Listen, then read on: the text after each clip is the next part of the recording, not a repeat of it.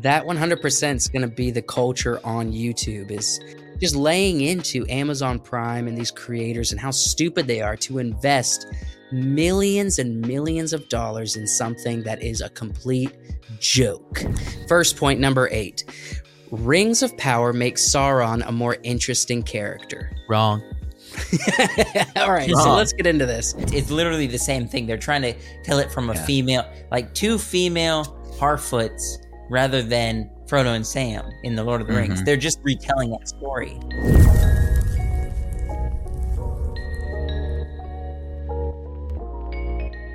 Hey, welcome back to the Wacky Wonderful Wise Works podcast, everybody. We're back with a podcast. We got this episode, and then we got next Friday's episode, and then we're done for the year. That's right. So 2 more episodes. And do you think we should do that kind of thing where we, on the off season, we release an old episode for people to be reminded we did that? On what? On the YouTube as a live? I don't know. People do that when they don't have an episode, and I don't know why, but they do that, and we've never done just that. to give somebody to watch. Josh, why does it look like you've been rescued from a fire and they're giving you one of those comfort blankets? Joshua looks like he's a refugee from Gaza right now. You know what I'm saying? Sheesh. Wow. Because coming in hot. It's coming in hot. It's cold out there, just like the song "Baby, It's Cold Outside." But we're inside. Well, I'm still cold. I don't know why. Okay. I've been chilled. The past 2 days have been super cold here. It's taken a nosedive into the cold temperatures, and I'm chilled. I don't know why. Okay. Maybe Jack Frost gave me a little little kiss. Blew up my pant leg. He blew up my pant leg earlier. Blow up your. I guess so. He blew up your pant leg, or Give you a wedgie. No. He gave me a little cold air up my pants leg. Do you guys remember when Jack Frost used to make the village people icicle coins? Do you remember that? I don't. Jack Frost the emperor, the king, took all the monies. I do remember that. That was claymation. Yeah, and Jack Frost just wanted to help, but he was seen as kind of like the bad guy because he brought the cold. So what he did was he iced it up for the village people, and they would take a handsaw, and they would cut the icicles into little coins, and then they would draw. You gotta bring. That was the original. That was the original money printing right there. Is Jack Frost? Yeah, that's I don't think that's a smart way to do currency. No, because it goes away. Because it goes away pretty quick. Jack Frost got to keep that place cold, and it's going to be a real crisis. Yeah. It's just Jack Frost, 1979. Let's see. Claymation version. 79. 79. I don't know if you can see that on my screen. Well, I'm pulling it up here so we can take a look. I don't think I've seen that one. You didn't see it? You remember the claymation Rudolph? Oh yeah. Similar group. Yeah. Bizarre sort of thing here. Rudolph is so prevalent with the Christmas songs and especially with the movie. But how often do we see him in Santa Claus media? He's not in the Santa Claus. He's not in any other depictions of Santa Claus that I've seen on TV or movies. Right. You never see Rudolph ever. You just don't. See him. These are the town people. This is the most famous reindeer of all. Some money. Right. The most famous of all. Is that here's an the analogy of townspeople? The government printing money? Maybe. Yeah, and then here's them using the gold coin to buy things, or the ice coin, you might say. Interesting. And here's Jack Frost helping the cold weather. Yeah, making it cold. Yeah, that's what he was doing up my pant leg earlier. Can you stop saying that? Yeah, and he was basically a ghost. He could just hover above the people, right? Yeah. Man. Yeah, that's a wild card animated. That's got to be on like Tubi or something. Yeah. He didn't say where probably. it was. It's got to be on something like Tubi. Well, just before we get started, everyone kind of always thinks about this, but when it comes to the Christmas season, people feel obligated to watch Christmas movies, I guess. Yeah. And I think the big Christmas movie this year is the one on Amazon Prime with Eddie Murphy. Oh, and okay. And I haven't seen it either. I don't think I'm going to see it. If you guys, are you inclined to watch a Christmas movie, or do you just let it happen? We've done it already. We've done a couple of them. We did, what was it, Jingle All the Way with Arnold Schwarzenegger? Yeah, we did. We hit up that one. We did Polar Express. Polar Express. Now, let's be honest. Are you doing this because it's Christmas and it's a part of getting into the season, or you feel obligated? What's part of the season? It's part of getting in the season. Yeah, part of the season. Have you seen the Holiday? In the Polar Express. Oh yeah. Have you seen the Holiday, Joe? The Last Holiday. No. Just the Holiday. I don't think I've heard of it. It's got Bill Nye, it's got Liam Neeson, it's got Keira Knightley. I figured you'd have seen it because it's got Keira Knightley. I must have overlooked this. Got a ton. It's Alan Rickman is in it. What? It's got a ton of big names. What was the one you guys were watching with Jack Black and that was I forget what that one. Jude Law in it? Yeah, it's got Jude Law. What are you talking about, Keira Knightley? I'm not seeing her on the list. That's Jude Law is the one in wait, which one am I thinking? The Holiday. Yeah, that's the Holiday, right? Jack Black. Holiday is the one with Jack Black and Jude Law. That's the one I'm talking about.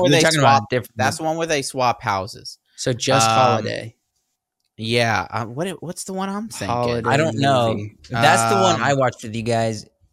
It's very rom-com heavy. Christmas? Let's see. A Christmas movie with Keira Knightley. How about that? Yeah, type that in. Why am I blanking on the name? I don't know how to spell. I got nothing for you. Quite right. Love Actually. Love Actually. That's the one. I haven't seen Love Actually, which I actually was going to watch this because I just realized recently that she was in this. Yeah, give this one a watch. It's pretty fun. It's fun. It's funny. Oh yeah. I do remember you guys watching this. Dude, it's got like everybody in it.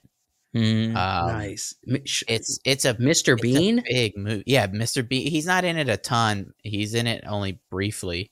But yeah. Hugh Grant.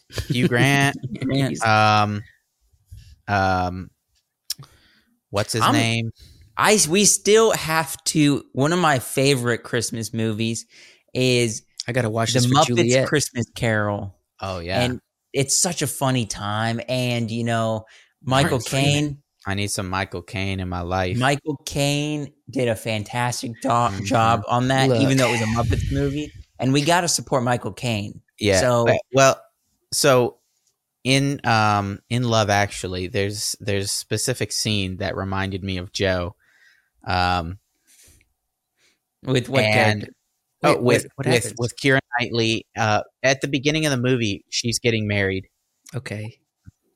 And there's the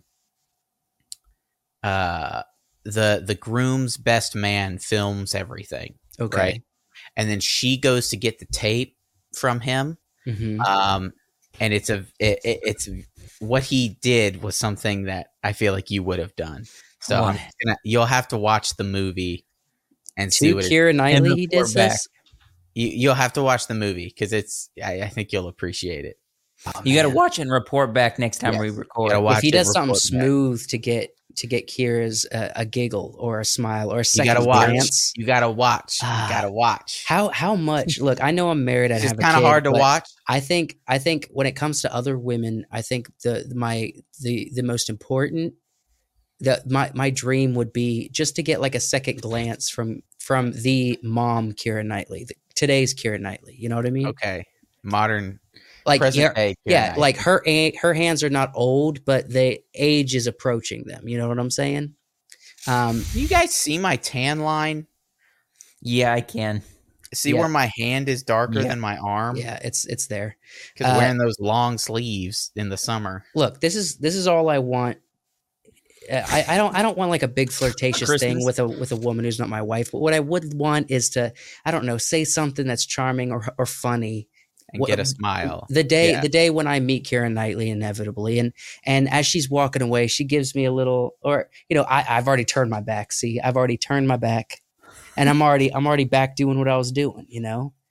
And she gives me a second thought. She gives me a second thought. Tell your wife. Just gives me that real toothy Keira Knightley grin. You know what I'm saying?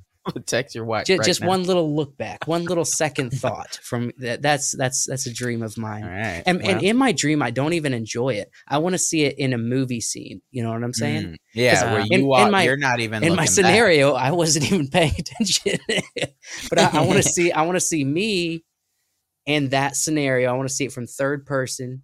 Just like a movie. Only scene. Keira Knightley. Just Keira Knightley, because I'm charming.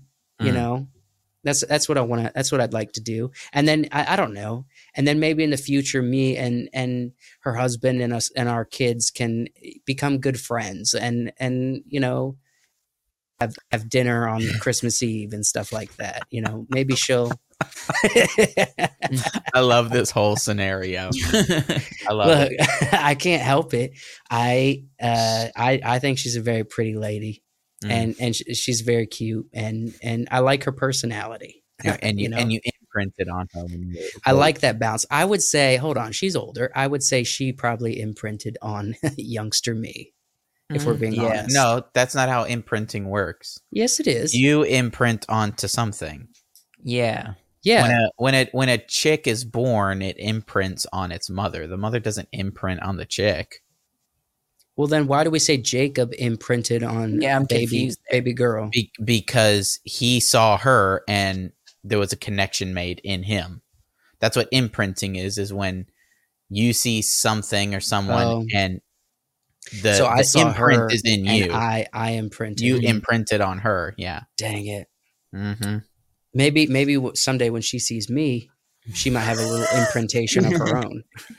Because I'm such a freaking stud. You know what I'm saying? Me with my pasty white skin because I've been indoors too much, and just my non-full but trying out facial hair kind of thing. You know what I'm saying? Yeah. Got a real Will Turner thing going on. A boy can dream. And a man can dream as well. You know what I'm saying? Okay. We're more like a grandpa can dream, Grandpa Joe. Look, all right, and everything I said, you can ditto it with Rose Leslie. Just ditto it. Okay. Just take everything with Keira Knightley and say also and or Rose Leslie. It works. Yeah, you do got that thing for, you watched that one TV show that she was in. And I also watched Game of Thrones. It's been in a ton, if we're being honest. Mm-hmm. She hasn't been in a ton, but dang, is she good at what she does. All right. What's first segment? You guys aren't going to join me in a little bit of gawking? No, I'm good. No, I'm good. Yeah, you guys are still in the insecure phase of your relationships. Yeah. Yeah, when you're more secure in the relationship, then you can think about famous people that you like. Yeah. Right. Okay. Let's turn the tides, and I want to go over something that actually I came across. I was looking up different shows or movies that were going to be coming out, or maybe we're hitting a season 2, and I came across the wildest article I probably have seen all year. Here at the end of the year, I think this is the craziest thing I've seen all year. At the end of all things. At the end of all things, and honestly, this might be the end of all things. So we're going to look at basically the Screen Rant article pitted Lord of the Rings Peter Jackson against the Rings of Power, and this is the article. They not too long ago re-upped season 2, so they announced. Yeah, no, it's not too long ago they re-upped it. They're already filming it, dude. It's already almost done. I'm saying I totally thought when you said let's turn the tides, I was like, that would have been a perfect segue for like a Pirates of the Caribbean thing. Yeah. But I too. did that. I said that because we were talking about Keira Knightley. But I think I saved it when I said here at the end of all things. I didn't even mean for that to be a Lord of the Rings. Yeah. Right. At the end of all things, here it is. 8 things the Rings of Power does better than Peter Jackson's Lord of the Rings movies. Wow. So I thought it would be a good time if we go through each of these and just kind of lay into it a little bit. Thoughts, express how we disagree, because I'm assuming we will disagree with these. Okay. Does that make sense? Yeah. Because first of all, the pretentiousness to even consider writing the this audacity. Who wrote the this? audacity? Screen Rant. I don't know what the author is. The author's name? No, here? but it says right there. Well, I can't read it By though. Angel Shaw. Okay. Who is Angel Shaw? Oh, okay, a feminist. I was going to say if it's somebody who's like Mexican or of Latin descent, it would be Angel.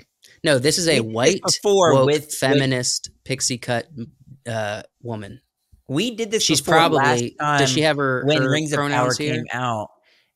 We went through an article and ripped the author to shreds. I don't know if you guys remember that. Do you remember? It was like some guy that wrote this article, and probably. we just like tore him up. Mm-hmm.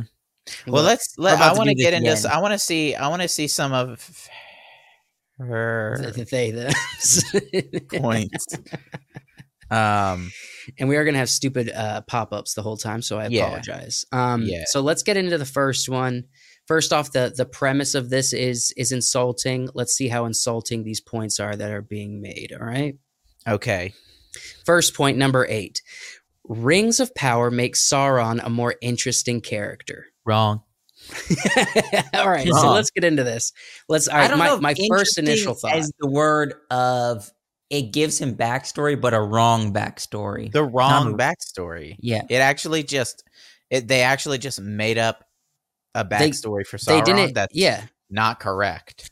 And it's less interesting than the actual correct backstory from the Silmarillion and other writings about Sauron during this first and second age. Mm-hmm. But you have to admit, I'll give him this. In Peter Jackson's movie, we have like no backstory. So there is no backstory in the movie. We don't get anything. Incorrect. The prologue in the Fellowship of the Ring about Sauron making the ring and crafting the one ring. Right. The story there. Yeah. It gives you enough for a villain. What kind of apologist are you? Look, no, I get what Josh is saying, there is no backstory for Sauron in Peter Jackson's movie. He's just the villain, and that's fine. Yeah. He is literally a dark force in the movies. Yeah, and and in the books, he's got an awesome story, and I don't know why they went with this. I think, look, if you were to say Sauron during the first and second age is more interesting because his character is more dynamic than in the third age, that can be argued. But the Rings of Power version is not better because it is not actually the story of Sauron. Yeah. Yes. Yeah, I would agree. He goes, but have you ever thought of making the metals? But you can't say this is more interesting because Lord of the Rings Sauron doesn't have a story or is more interesting than that. You can't say this is more interesting because they didn't give us enough in the Lord of the Rings. No, I'm movies, not agreeing with his article. I'm just you can't say that at all. There's no. You're wanting to argue with me. Lord of the Rings. Hey, because you brought up something stupid. You said I want to. I'm not arguing with you. I'm not arguing with you here. You are. You're by the tone of your voice. And I'm just saying. They wrote a character who asks a blacksmith and a metal worker if they've ever heard of metallurgy. Metal. Yeah. You ever? Hey, ever heard of a hammer? You ever thought of? He asks the blacksmith. You ever thought of mixing the metals? Yeah. What? We've been alive for thousands of years. Dudes who never thought of mixing metals. Have been alive for 30 years and have never learned anything about metallurgy have thought, I wonder what would happen if I mix these two metals. All right. What's I think that's a pretty good enough grab there. Okay, so Peter Jackson's Lord of the Rings changed Elrond. How is this even a point? A pro? They changed Elrond. That's not a pro. I'll say this: when I didn't look through all of these, but when I first opened the article, I scrolled really quickly down and I landed on this one, and my brain instantly started to create a defense. And so, in fact, I'm confused by this. Can you explain what do they mean by changed Elrond? All right, so Elrond is among the more critical characters of the Lord of the Rings lore. And though Peter Jackson's film communicated this to a point, their version of the elves was nothing like Tolkien described. Okay, I'll get into that in just a second. This had much to do with Jackson's decision to make Arwen a stronger character with which was a great choice otherwise because feminism, to add more conflict to her relationship with Aragorn. Elrond was aggressive and distrustful as a result, lying and manipulating Arwen to keep her out of harm's way. The Rings of Power's version is more faithful to Tolkien's work, wise, kind, and enduringly good. Now, that's incorrect because if we look at one of the most extensive descriptions of what Elrond was, it was in The Hobbit. All right. So if I just do a quick Google search, it can give me a reference. Let's see. So how is Elrond described in the Lord of the Rings books? This is a very easy Google search. All right. So let's see. So let me share this page right quick. This is just the top article when you search this, okay? So here we go. Where was it that it describes him? I think it was in the book. Okay. I actually probably should have kept my articles open personally, but yeah, maybe looking for it. Okay, look. Basically, this article, I don't know where it is because this is getting into the first and second age. But here it is. He was as noble and fair as an elf lord. There it is. As strong as a warrior, as wise as a wizard, as venerable as a king of dwarves, and as kind as summer. He appeared neither young nor old, despite his seeming agelessness. That's who he was. Well, that's how Elrond is in Peter Jackson. And you might say he appeared more aggressive, but that's not true because if you just look at any scene where he's not interacting in an aggressive manner, like when Frodo wakes up in Rivendell, steps into the room, that warm summer smile that he gives him, and he says, and he says, "You're stronger than you look, Master Frodo," or something like that. You know, freaking.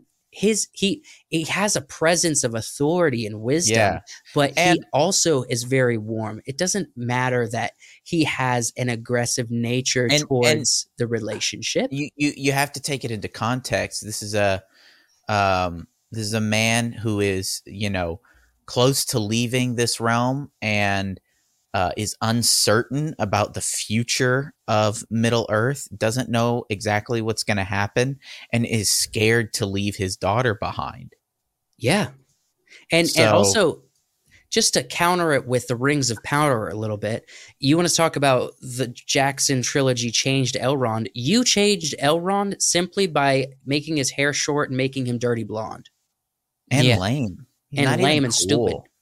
He sucks. He's not even awesome. He acts stupider than me. He's supposed to be thousands of years old and wise. He's a literal doofus in the Rings of Power. Let's breeze through a couple more of these. Yeah, because this is going to take forever for dwarves aren't just comic relief in the Rings of Power. So basically, they're saying that in the Jackson trilogy, the dwarves are just the comic relief. Like Gimli is just a comic relief, and they're not respecting that they're like a noble. Wait a minute. What about the people? Very in-depth friendship love story of two brothers, basically between Legolas and Gimli, where like two people who hate each other ultimately become best friends, and then they don't show this in the movie, but then they become friends and go sailing together and live happily ever after. What about the complex nature of the Hobbit movie? Jackson I watched The Hobbit not too long ago, like all 3 movies, and you can't tell me after watching Richard Armitage's performance of Oakenshield, that dwarves aren't complex. That was his performance in those movies. No matter what you think of the movies in general, his performance, Balin's performance, even some of the other dwarves in the emotional beats that they have when they interact with each other and when they interact with Frodo, it's definitely more than Bilbo.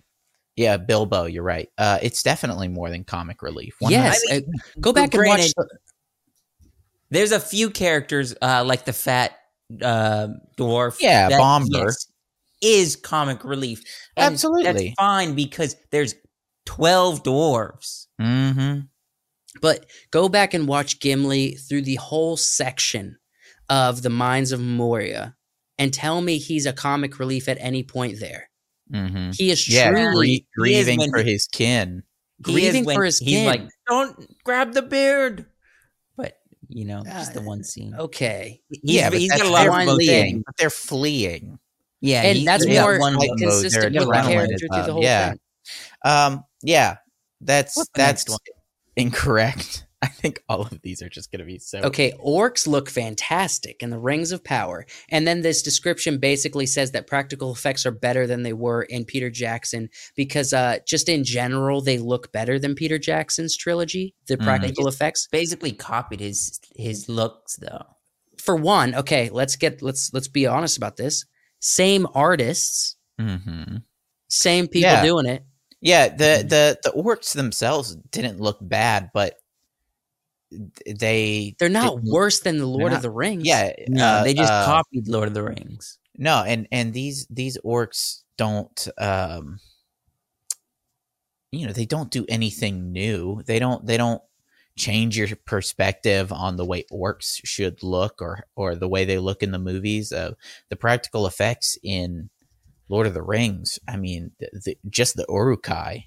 Yes. Holy crap! Awesome. I know. Yeah.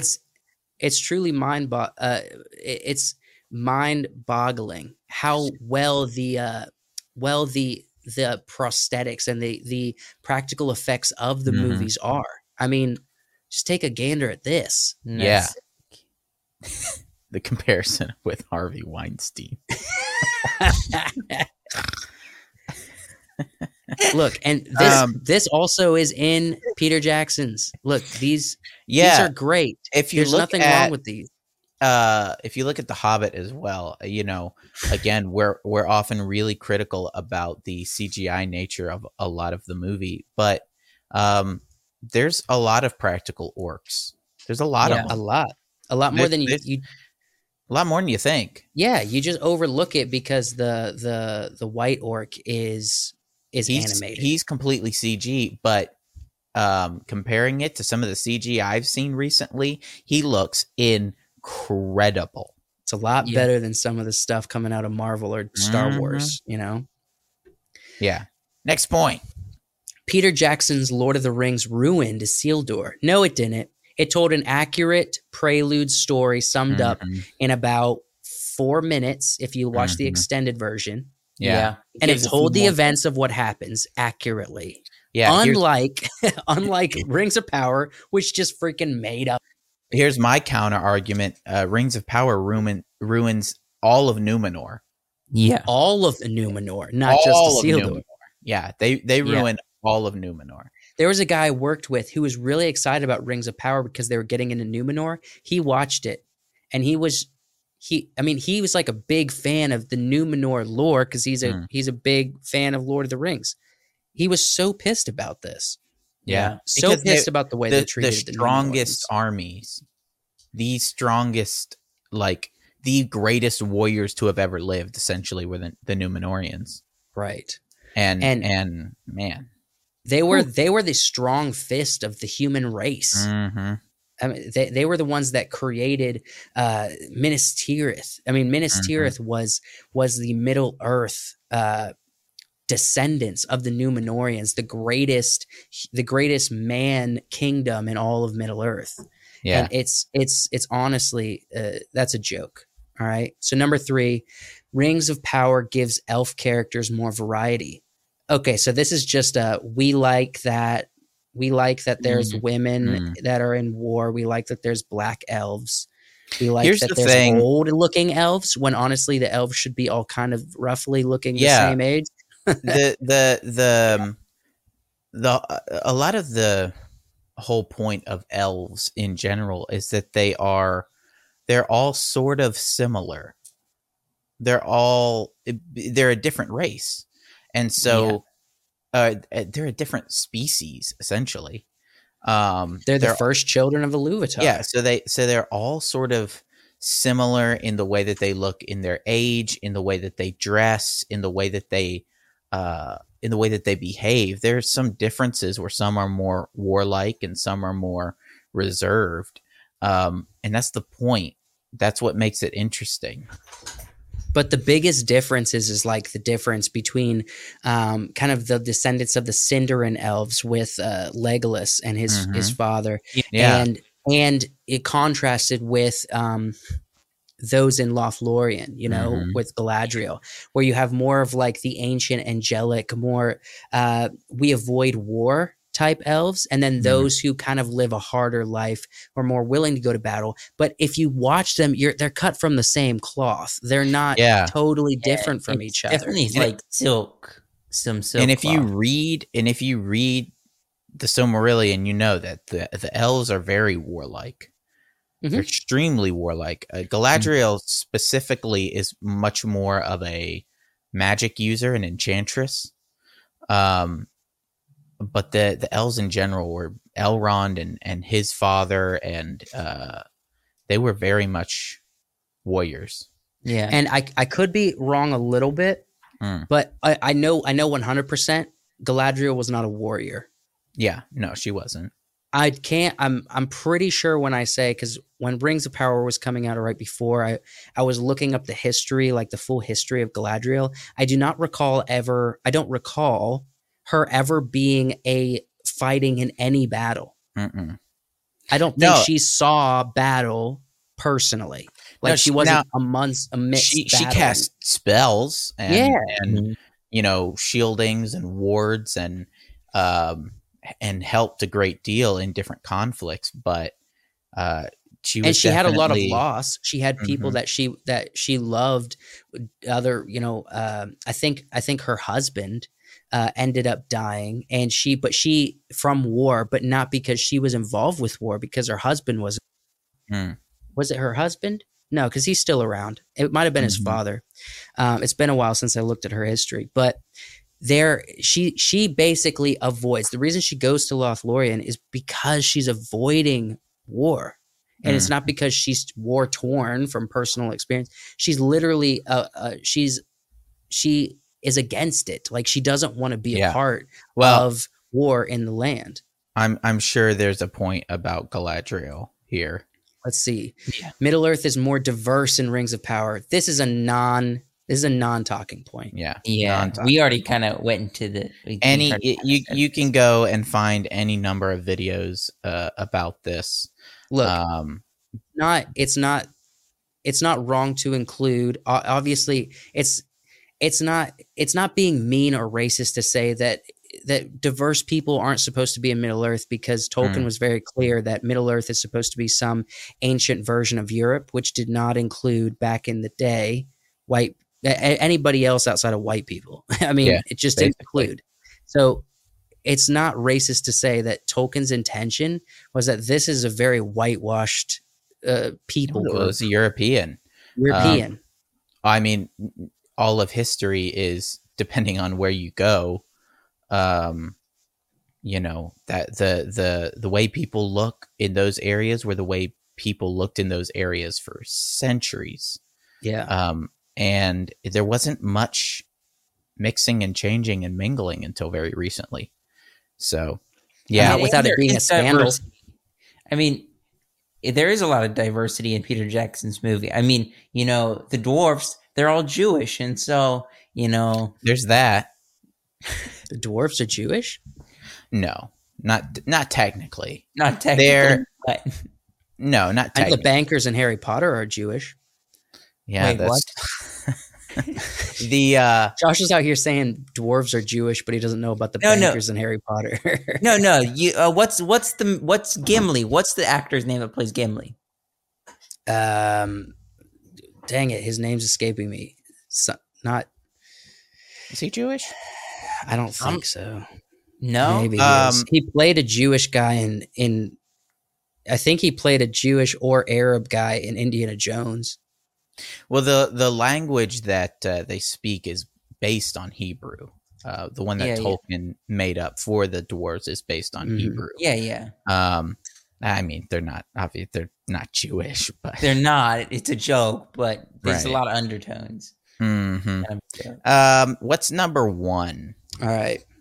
So, number one is Rings of Power covers more Middle-earth stories at once. So this is the whole thing about. Hold on, is that even true? First of all, and then second of all, this is the whole thing of them trying to be like Game of Thrones and cover a bunch of characters all at once. Well, and the characters are the same. The Harfoots are just a mimic of Sam and Frodo. The Hobbits. It's literally the same thing. They're trying to tell it from a female, like two female Harfoots, rather than Frodo and Sam in the Lord of the Rings. Well, they're just telling that story. How many storylines are we getting in Lord of the Rings? So by the time we get to Two Towers, the Fellowship is split up. We're covering Aragorn's personal story. We're covering Sam and Frodo and Gollum. Yeah. We're covering Merry and Pippin's story, which they actually separate for a bit. And Gandalf's kind of tied to them in some ways. And then we get into Faramir's story. So that's another storyline.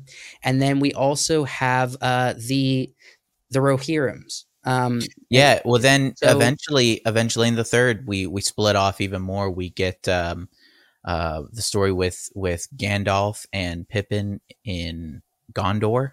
Right.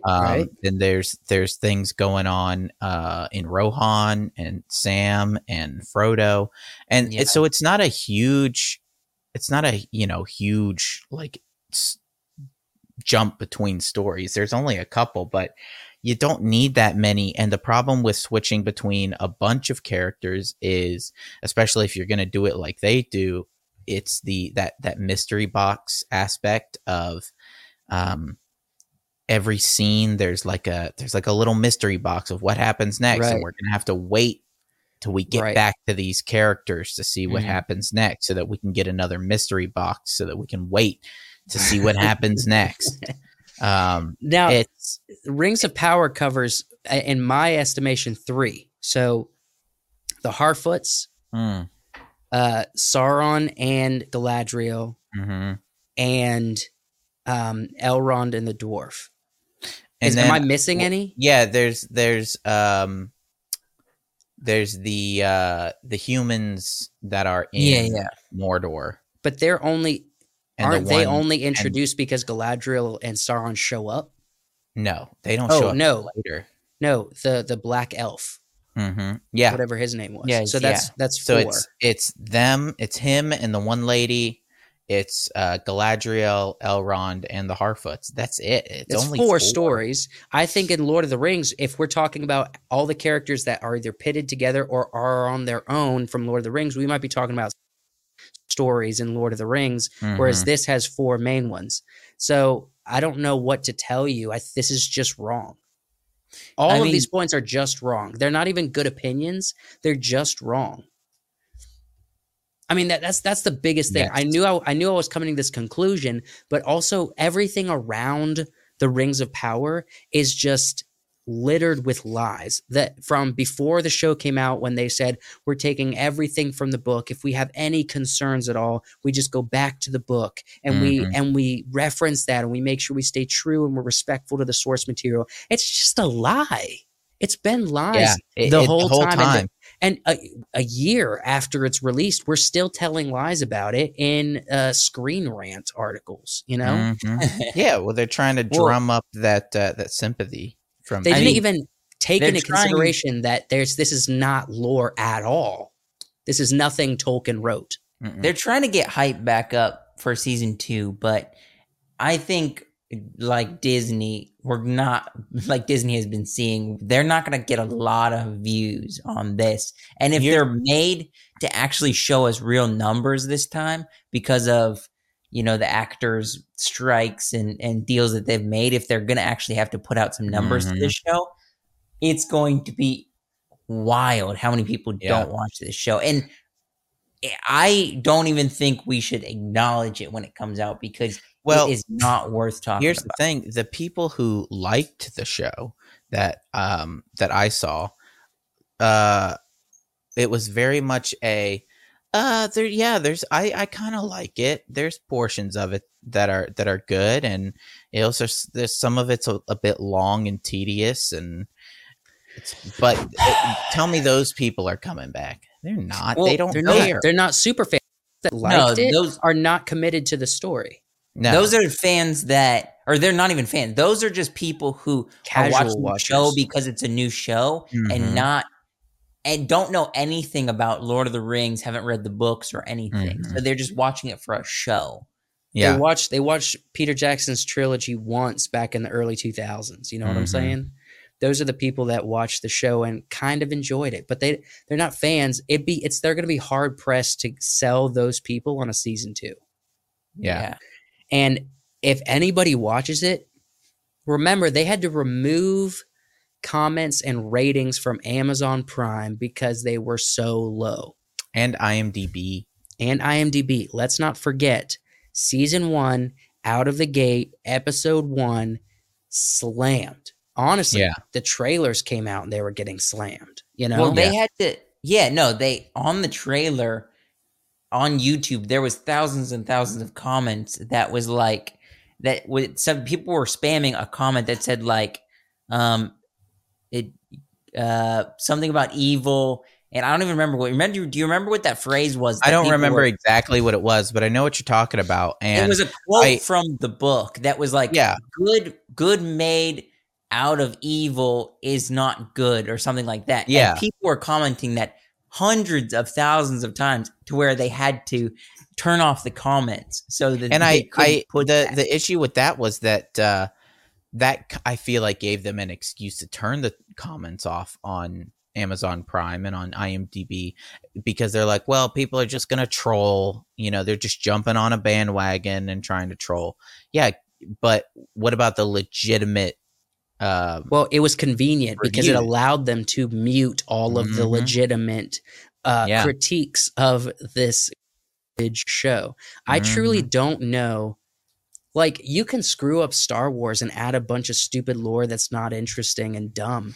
It is not George as egregious. Lucas did that. Yeah, it's not as egregious. I don't think anything is as egregious. The only thing I'd be more upset about is if they decided to say, hey, Hollywood, we're going to make a Jesus show because The Chosen is so popular, and they do something crazy like they did with the Noah movie, where they just completely slander the Bible. They've done Jesus shows, and they're terrible. I guess, like the Magdalene movie. Yeah. They've done Jesus movies and shows, and they're absolutely awful. Look, ruining historical accuracies and people's personal faith about who Jesus was in Hollywood is here. Upsetting wise. Then you talk about what's going to be the next thing that's going to upset that stuff that Hollywood puts out.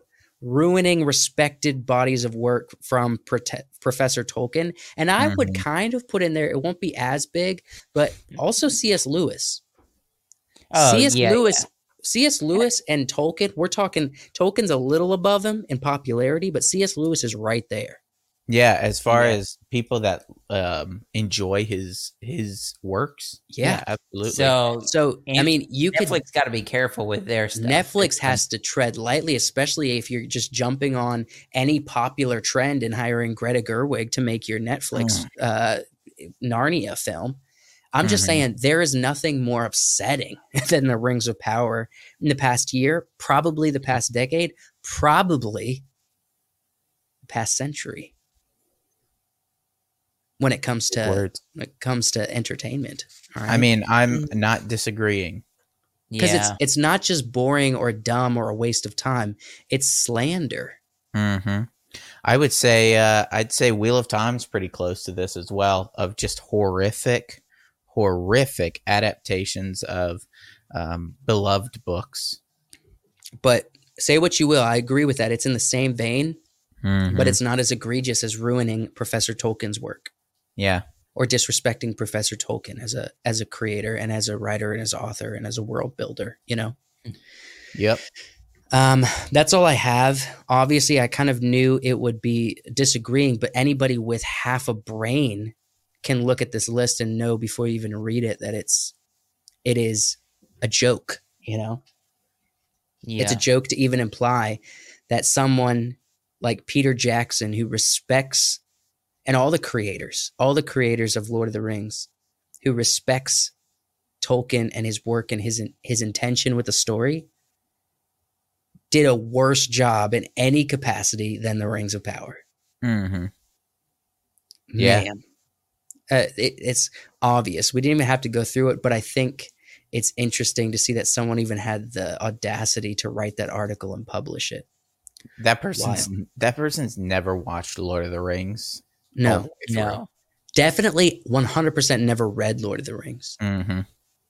Never read Lord of the Rings. That person's only seen the theatrical versions of Lord of the Rings.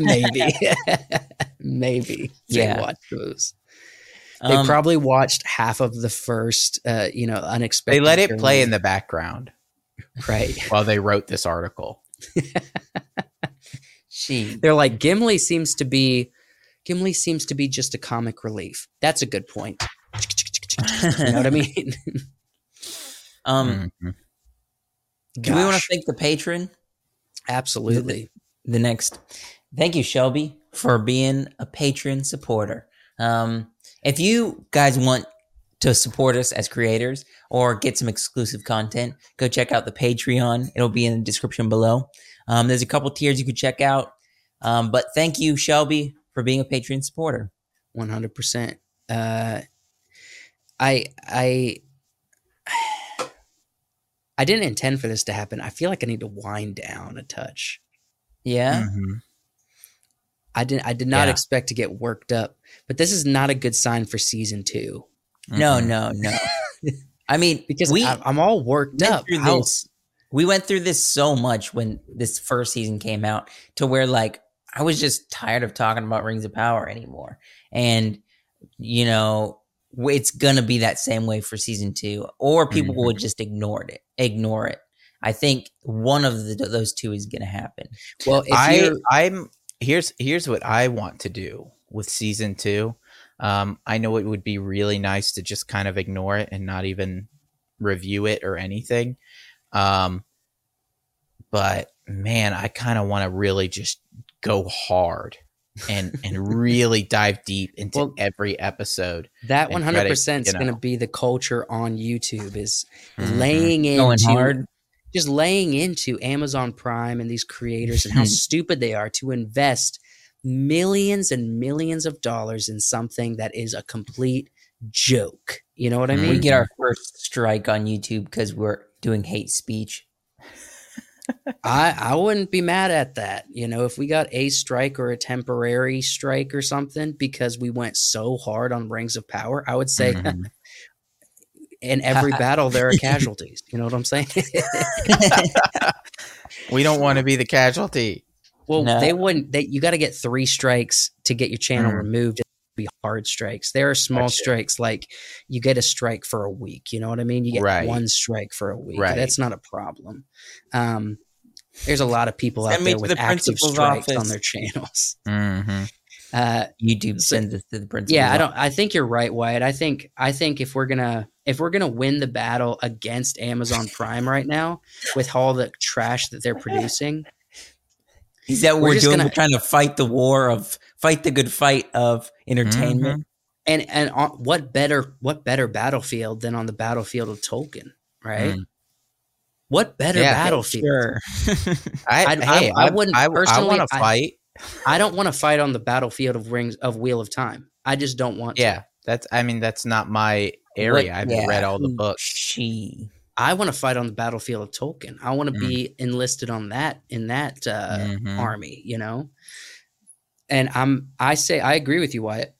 I say we go as hard as possible, join the ranks, because there's going to be a lot of people really laying into it. And there's going to be a lot of people that don't want to watch the show. So they're just going to watch people's videos on YouTube. And I think it'll be prime time to, put out some good content. It'll be prime time. And the only people that's going to be looking for it are people that we're still on this. People that are going to be watching. We're supposed to be moving on from this segment. Yeah, let us be. This down. Is my podcast. We're supposed to wind down, Joe. We've been talking about this for an hour. You're just angry. You're angry. Let's just saying, go to the next segment. I will choose. The only people that are going to be talking about it are ones that want to hear and want to join in and support the critiques of it. That show that. We don't want this to keep happening. I don't think we're going to get nearly as many apologists. Not on the second round. No. All right, look, we'll go to the next section. We're going to be looking at a little bit of an introduction, a little bit of a background on the Wicked. And the reason why is because women will watch Wicked. What? And we got to get our female demographic up on the panel. We're predicting this to be potentially a pretty big movie. Oh, I'm very confident it will be one of the biggest movies of 2024. I'm very confident. It's probably going to be a contender between Inside Out 2, Dune Part 2, and Wicked.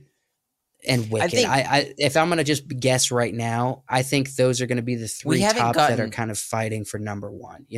We haven't had a good musical in a minute. We had West Side Story, but that was a remake, and I liked it, but we haven't had a good musical in a while. Yeah, and I think this lends itself well to something that could be enjoyed. I also think it has potential to be extremely woke. You think? Definitely. Look, from what I've read about it, I read a synopsis on the story.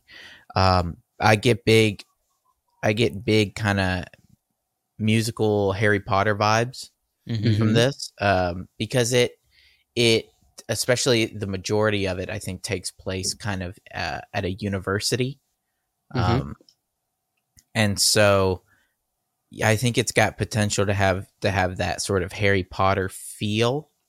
Well, before we get into those details, I'm curious why, since you read the good synopsis, will you give the people that are new to this, because since we're not all familiar with the story, we're all new to Wicked. We haven't seen the stage play. I don't think any of us have read the books. People that are watching, I hope, are in the same position. What is the setting for Wicked, if you will describe it? Yeah, it's basically there's two sisters. Let me just go ahead and pull up the article on my phone so I can remember their names. And also have it, I think. That way I can just sort of the names are the just what I'm looking for here. What's the Elphaba? Elphaba. And her sister is Glenda. No. Glenda's her friend later on. Elba's history with Glenda. The Good Witch. Yeah. Her sister is the Good Witch. That's the sister, right? No. Nessa Rose. Nessa Rose. Sounds good. So Name from So Game of Thrones. the whole setting is they both go they both go to university. They are they don't know who their father is, just that Elphaba's mother was given like a potion, like a green potion that made Elphaba green. Mm-hmm. And her sister is disabled some way. I think she's in a wheelchair or something. She can't walk. Right. And I think that's from a potion as well. Okay. It was an attempt to make sure that she wasn't going to be green. And it made her unable to walk, and I believe it killed their mother as well. So, and this is in the world of Oz, right? Yeah. So they're sent to a university. That's where they meet Galinda, and there's a bunch of like drama that happens, and love stories, and teasing, and all the stuff you expect in like a sort of a university magic kind of story. Are there men there or boys there? Yeah, because I was thinking I was getting kind of like school. Catholic girl which yeah. Elphaba and Galinda become friends, but I believe Galinda wants to marry this guy, and eventually he falls in love with Elphaba, and there's contention between them, and then eventually the story sort of moves into the events of The Wizard of Oz, where the characters are kind of living out what's happening while Dorothy is on her adventure. Right. What's going on with the Wicked Witch, and Galinda changes her name to Glinda, and Nessa Rose, what happens and why she gets crushed by a house. Right. And basically, sets up good motivations for what these witches are, why they're doing what they do, and where they are in the story when we come into Wizard of Oz, right? Right. And so that's sort of the story. It's it's interesting. There were a lot of different where it, as I read it, said this is where the character sings this song, and this is where the character sings this song. Yeah. So there's quite a bit of different musical elements that I think could be fun. Do we know if this is going to be a two-parter? Yes, it is going to be a two-parter. Okay. So part one that makes sense. Now at the end of 2024. So this is going to probably be the Christmas movie, and that's why I'm also predicting it to be pretty large, because not only is it Christmas, and not only will families go to it most likely, but a lot of women will go to this because they're looking forward to it. Yeah. Now, to get the background of kind of the story of Wicked, basically, so it was originally a book, right? Written by, let's see, his name was written by Gregory Maguire. Not the same guy who wrote the book The Wizard of Oz, right? This is a different guy. The original Wizard of Oz, I believe, is L. Frank Boehm, whatever. But yeah, Baum, maybe. So, but Gregory, and so this guy, who actually I didn't really know him. He's kind of fallen behind the wayside. But when I was doing research behind this, I was like, oh, I feel like I should know more about this guy. Okay, so Stephen Schwartz. He is a music composer, a lyricist, and musician, right? He is best known not only for writing the play and now writing the foundation of the movie for Wicked, also composing all the songs and writing all the songs for the stage play for Wicked, the one who had the idea to take the novel and turn it into a stage play in the 90s. But he also wrote, obviously Hans Zimmer's was the composer did the music for Prince of Egypt, but he was the one who wrote the lyrics, who composed the actual singing songs, and then for Prince of Egypt, as well as Pocahontas, and the most impressive next to Prince of Egypt is the Hunchback of Notre Dame. Mm-hmm. Yeah. Freaking the Disney version. What a crazy between Prince of Egypt and Hunchback of Notre Dame. Those are like the most iconic soundtracks and musicals of our childhood, of any childhood. They're so epic. And let's be honest, Enchanted had some bops in it as well. It did. It really did. And so what bops? And if you look at his list, he really did that early stuff. He also did Joseph King of Dreams after Prince of Egypt, but then he did some smaller stuff until he hit Wicked, and then his kind of time has been spent on Wicked or like Prince of Egypt stuff or like stage things, and now he's back into the movie stuff again more intensely with Wicked Part 1 and Wicked Part 2, right? For the movies. So he hasn't done, his record's not huge, but he's done very impressive things, right? Yeah. And honestly, I'm surprised I haven't heard of this guy before, because he writes, like, you have to think about this. The Bells of Notre Dame, he wrote that song, you know? Yeah. Or when the brother to Moses is singing, "Once I called you brother," like he wrote all of this, you know? Such a brilliant writer, I feel like, when it comes musically. And so I have a lot of hope for this, as long as a bunch of modern politics does not get injected into this story, into Wicked, which I feel like you think it might. I don't think it was written for that intentionally, like with the stage play. But it would be very, very easy for them to insert. Yeah, very easy. From what I read, it's pretty. I think as long as it maybe sticks to the play and does not insert unnecessary elements, right? It could be really good. I'm really hoping that it turns out well. And I obviously, we're not trying to give a whole lot of spoilers. We have a whole year before this thing comes out. I think it's just important to get our feet wet. Try to create some expectation, create a little bit of education around this, because I'm sure we're going to either talk about it with people online or with each other.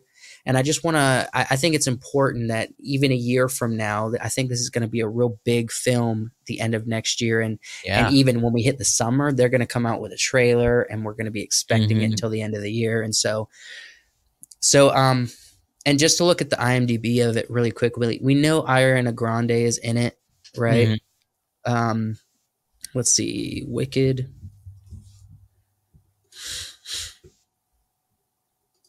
Right. Let's look at the cast list just to familiar ourselves with that. Cynthia Erivo is playing Elphaba, and then Ariana Grande is playing Glinda. Michelle Yeoh. Let's see, Michelle Yeoh is playing Madame Morrible. Is she going to be like a teacher at the school or something? Morrible. Yeah, she's an important character. I believe Bach and Fierro, probably. He's an important character. Yeah. Oh, we got Jeff Goldblum as a wizard. Oh, the Wizard of Oz. The wizard. The Wizard of Oz. Wow. Don't look at the man behind the curtain. The curtain. What can Pay attention to what's right in front of you. Right. So we got a little bit of Jeff Goldblum showing up as well. So that's just a rough look. Do you guys have any other thoughts outside of predictions? I'm just trying to fill in just a starting foundation for this story, because I know nothing about the stage play.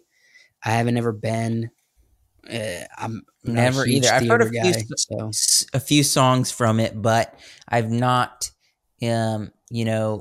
seen the play, so I don't know much about it either. But I've heard a few songs. I think outside of it going woke, what's predictions do you have, Wyatt? I think if it would probably be in the second movie, the second part, where they actually get into what's going on during the Wizard of Oz.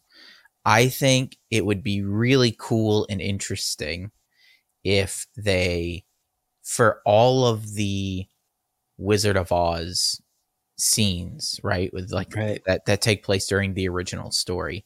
They make it as true to the original movie as they can.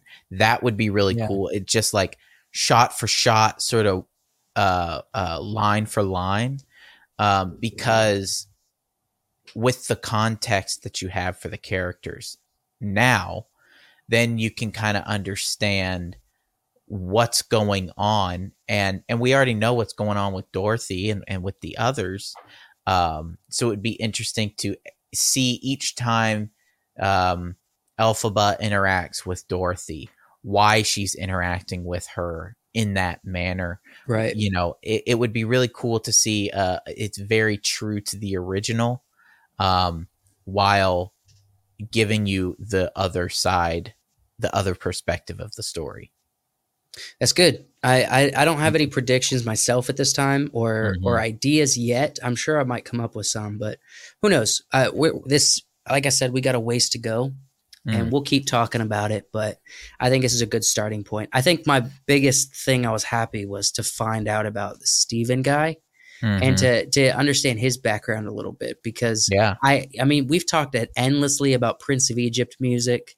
I personally have I'm very inspired and just in awe of the soundtrack from Hunchback of Notre Dame. And so, yeah, this is, I have high hopes for this since it's the same fellow.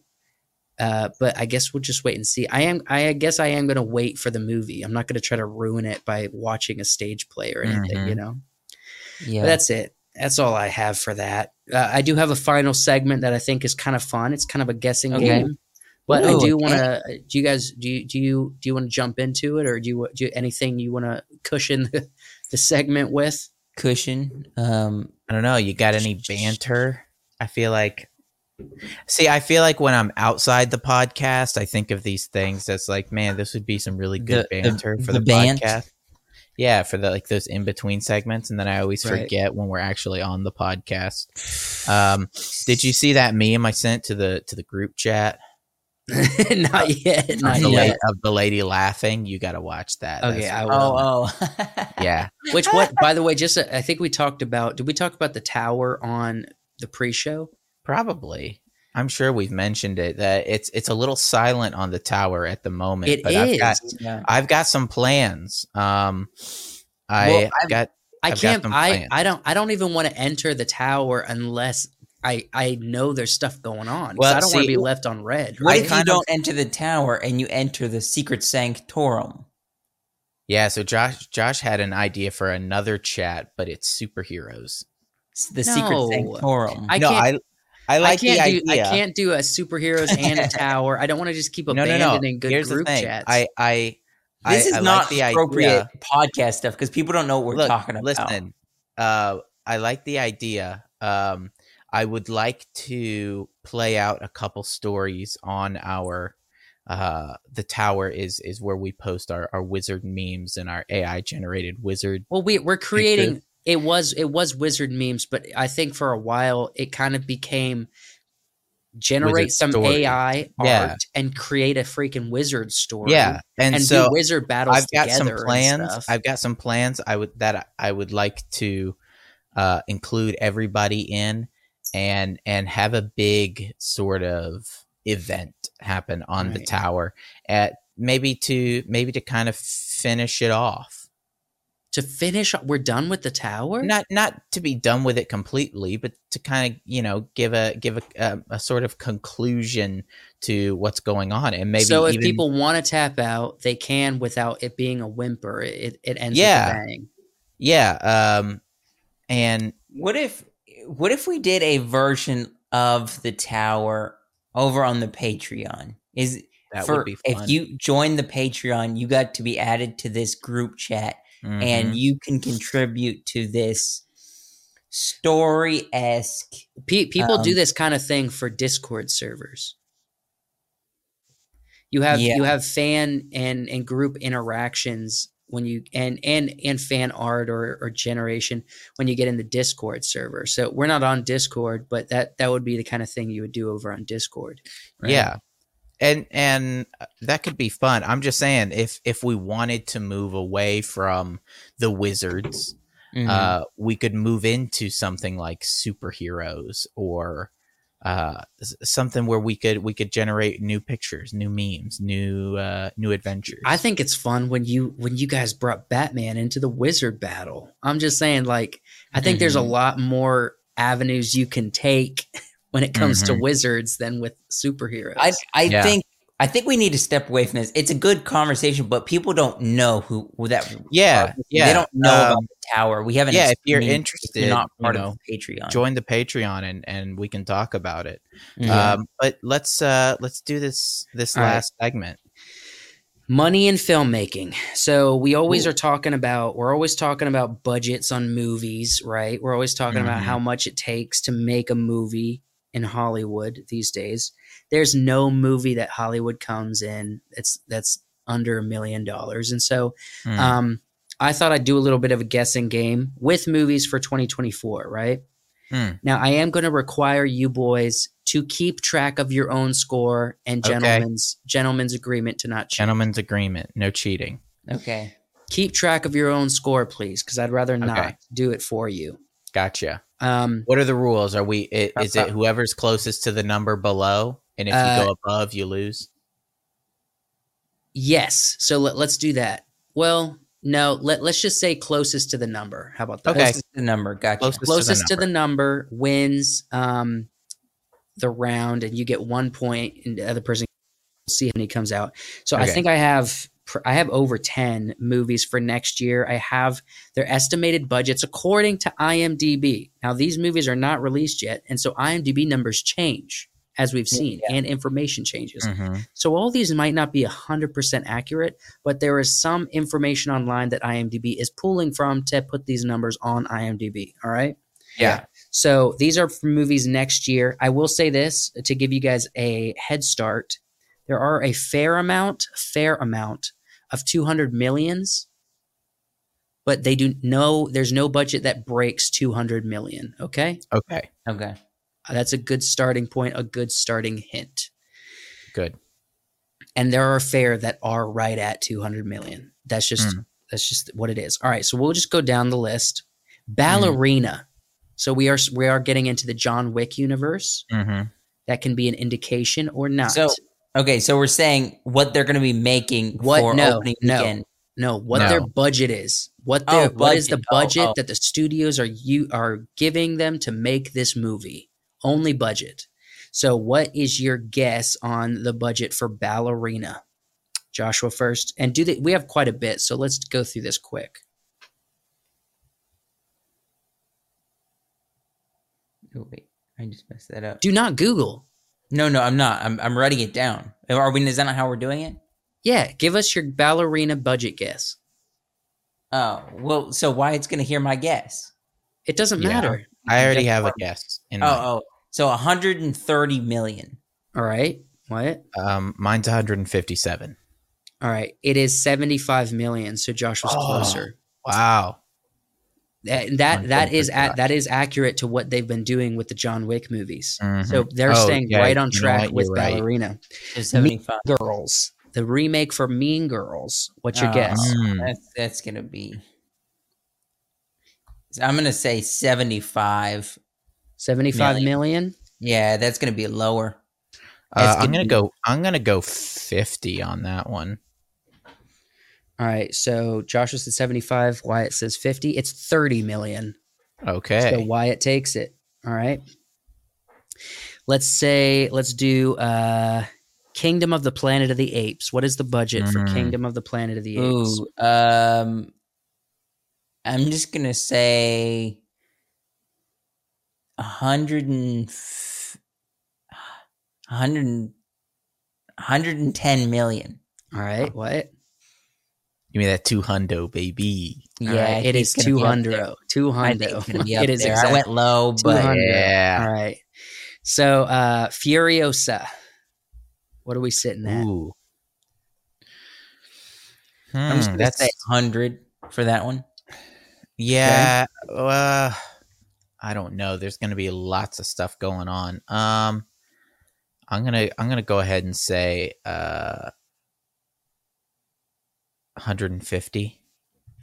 Wyatt with the exact amount, 150. Furiosa. Right. Yeah, okay. I'm guessing too low for these. What's the next You one? are guessing a little too low. All right. So the next Alien movie, Alien Romulus. How much are we looking at Alien? 150. It's done by Ridley Scott. I doubt it. He's going to be doing Gladiator. I didn't look up that information. Dang. Alien Romulus. The last couple aliens have not been enjoyed. 170. 170? It is 200 million. Okay. I'm losing. I'm going way too low. What's that, 4 for me? That's a wild one because that's a wild one because it does not seem like another Alien movie deserves $200 million. I'm going based on the Prometheus and the other one where there was a lot of stuff happening in those, so I'm sure those were expensive as well. Okay, so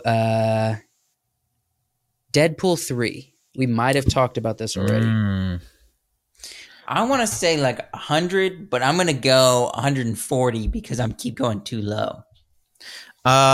This one was definitely, so the first movie had a lower budget. It was one of those lower budget superhero movies. The second movie had a bigger budget because the first movie did well. What'd you say, 140? Yeah. I'm gonna go 160. Joshua keeps going low. It's $200 million. 200 mil? Yes. All right. There's a lot of big name actors going to be in it. Yeah. Makes sense. Garfield, the new animated film. Garfield. 90 million. All right. I'm gonna say 50 million on that one. Garfield is 80, so Joshua takes that one. Okay. Well, Wyatt already won. I can't do it. I can't. No, he hasn't won. Plenty of movies. I have quite a few movies here. All right. Ghostbusters, Frozen Empire, I believe is what it's called. What is the new Ghostbusters movie's budget? I'm going to say 120 million. I'm going to say 180. It is $100 million, so Joshua takes that one. All right. Inside Out 2. Inside Out 2. This is the new Disney Pixar following up a very popular first film. It was very popular, but it's an animated movie. I'm going to say 120. Yeah, that's pretty close to what I was thinking. I was thinking one. I don't want to go too close to Josh. 140. It is $200 million. What? What? What are I don't they think doing? I deserve a point for that. We're too close. No, you got it. Someone has to get the point. Okay. $200 million. And just to park on this for a second, this is the same critique that we've had because we had Mario and Wish come out this year. Mario was $100 million. Wish was $200 million.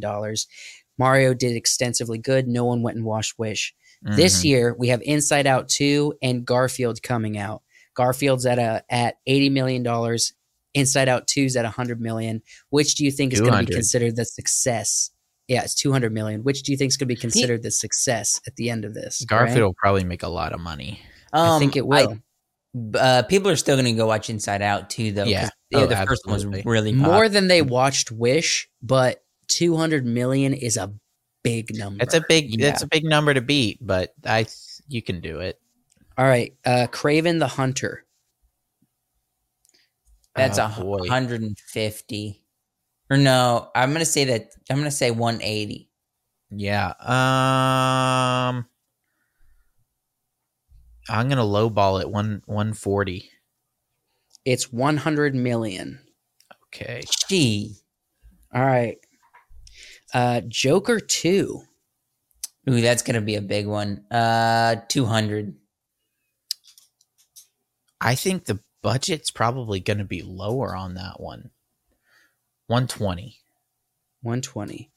It is 150. So Wyatt's closer by a little bit.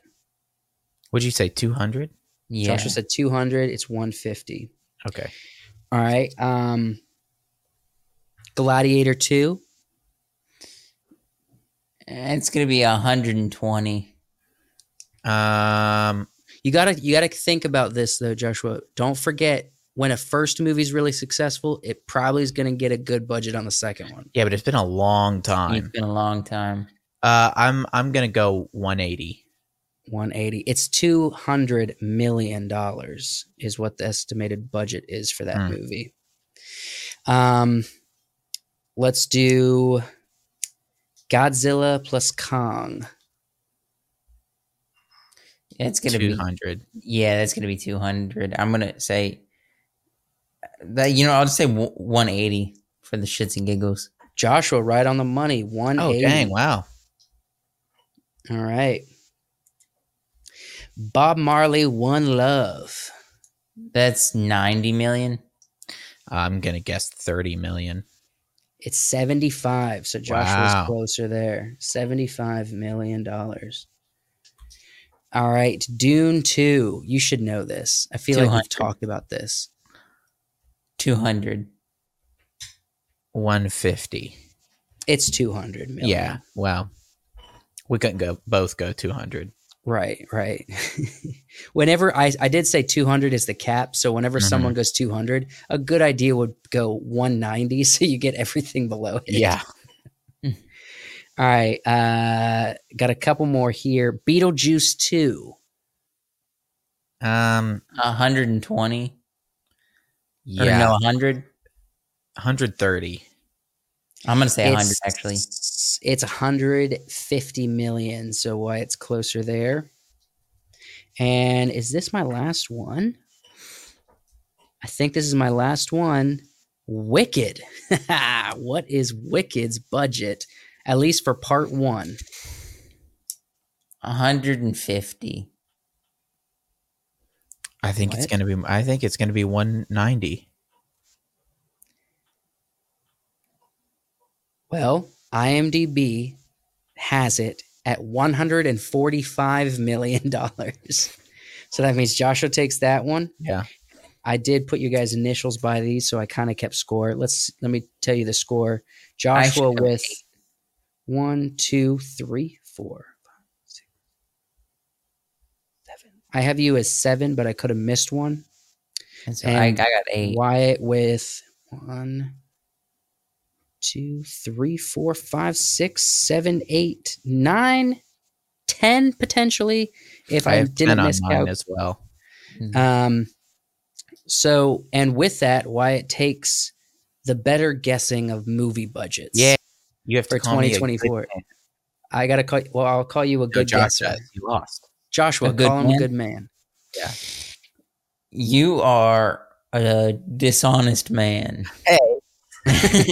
Hey, don't do that. I don't think that's true, but I can't call you the other thing because that's too high of an honor. Loser. Swore loser. So yeah, that's all I got now, boys. I feel like I was pretty surprised by some of these numbers, but I'm also just surprised at how many productions just throw a 200 million at it. Just throw 200 million at it, watch it get made. We're doing Inside Out 2, throw 200 million at it. You guys know what the budget for Godzilla -1 was? 300. Wasn't it like 30 million or something? 15. $15 million. I said 300. 15 million. I said 300. I was. It doesn't take a lot of. It doesn't take a lot of money to make a good movie. It just takes a really good story and some decent visual effects. That's all it takes. Yeah, that's it. Because you can hire a good camera guy and a good camera for less than $100,000. Yeah, less. So, I guess so. Where's all the money going? Where's this 200 million going? Is my question. Exactly. I think it's going to someone's pocket. That is a good point. Yes. There are. Remember in The Offer, how the mob just skimmed off of the Godfather production the whole time. I feel like that's still happening a lot. Well, I like think there's a lot of that skimming and off of these movie actors production budgets. demand just insane amounts of money. Right. Yeah. So, but, you know, in Japan where they made -1, you know, they're not paying those actors the exorbitant amount of monies that they're paying Hollywood actors. well, let's you're right, but also take into consideration Jake Gyllenhaal, who's a really big actor, only like the whole budget for Nightcrawler, the whole budget was 13 million. Yeah. True. And Jake Gyllenhaal was in that movie. And he wasn't young. He's been popular, right? Yeah. You're right. So you don't if you have a good story and you get the right, you don't have to get the most expensive actor. Just get one who's good and is a star who's going to sell the film and make a good story. Those people will act in your film. Yeah. I would say actors like worth their salt do probably one indie type film a year. You know what I mean? Where they don't collect a big paycheck, but it's more of a passion project because they really like the story. You know? Yeah. I mean, Keira Knightley's been doing that for a long time. She hasn't been in a huge hit in a long time. All of her stuff. I feel like everybody who joins in on a Wes Anderson film just wants to be a part of the movie. It. Yeah. Right. Unless you're Owen Wilson, then you're just buddies. It's the same with Christopher Nolan stuff. Everybody just wants to be part of Christopher Nolan. That's what. Christopher Nolan. People that want to be on Christopher Nolan films just want to experience the legend. You guys should listen to the Variety interview that Emily Blunt and Anne Hathaway did with each other. They just fangirled over Christopher Nolan for like 30 minutes straight. Yeah. You should go listen to that Vanity. I listened to the interview one you told us about with Killian and Margot. Yeah. But the one with Anne Hathaway and Emily Blunt is good too because they just talk about working with Chris Nolan for like 30 minutes straight, and it's really kind of fun. But yeah, I mean, I think the movie that Anne Hathaway was just in that she's getting a lot of recognition for, I feel like that's an indie film, you know?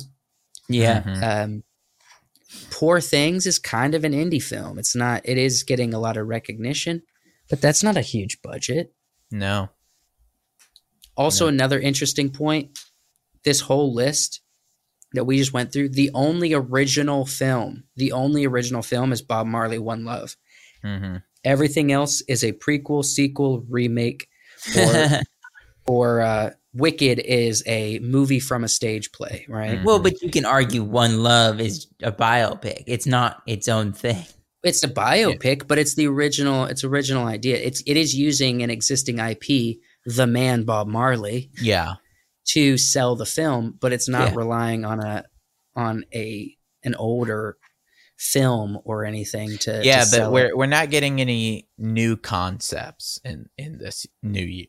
No. There's no new concepts. Mm-mm. I don't think there's a single. There will be new concepts that pop up, but they're going to be like A24 releases it. You know what I mean? And it's not a big hit, or it could be a big hit, but it's not an anticipated film. It's going to kind of pop up, and you'll watch it or you won't, and that'll be it. You know? Yeah. But yeah, it's going to be an interesting year. There's going to be some gems here, but not a ton of original ideas, I don't feel like.